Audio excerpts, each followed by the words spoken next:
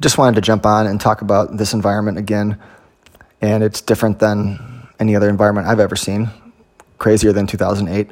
So if you have previously day traded, it's great. If you haven't, then either you don't do it, or I'm going to give a few guidelines that have been useful to me that I've learned over doing this a few times is trade so small that it seems stupid to you. And because when you do that, you're able to survive for those good trades later in the day, which are surely going to come, and you don't blow yourself out in the morning. Second thing is you can buy those really tough, scary spots that you want to, but you're just scared to do because it feels like it's going to go through you. You can step in and do those trades with small size, and it can end up really stacking up, hitting singles and doubles.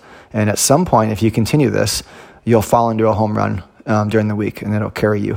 You'll just kind of be in the right place because you're playing the game smart and you're staying within your risk tolerance.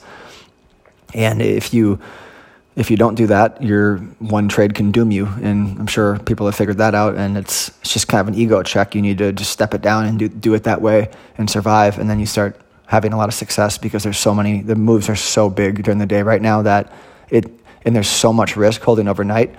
You could get crushed on a short squeeze rally. You can continue to see downward pressure. And we just, if you're a money manager, it's different.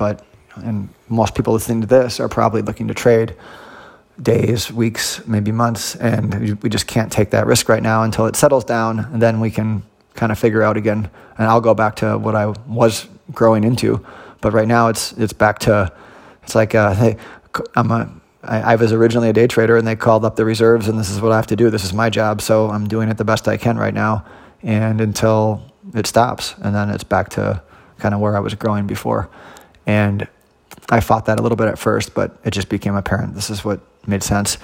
So there was some growing pains, but I snapped back into it, and the sizing thing is so important to stay in the game. And then you start feeling good about building yourself some momentum, and then you can look at stocks you're interested in at night, or when it's a little slower during the day, which seems to never happen right now, and you can move back and forth. And you slowly over your trading career will build more skills, and some people say you can't, but you can learn different time frames. Like, it is possible to be smart with your money long term, to learn to get good at swing trading and also do some day trading. That is very possible. You're usually going to excel or be dialed into one of them as your thing. But so for me, day trading is something I'm moving away from a little bit. But when it's like this, of course I'm going to day trade. And it's not like this very often, but it'll always be something I go back to.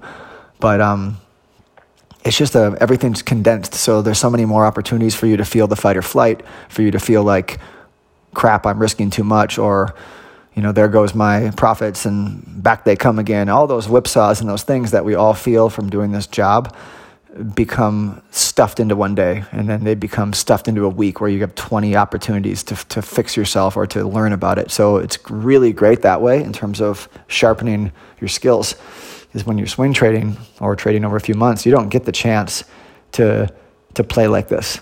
So, and if you turn it into play and it's small size and you are doing your work to get good spots, it can be very fun, and it can be something that you add a new skill.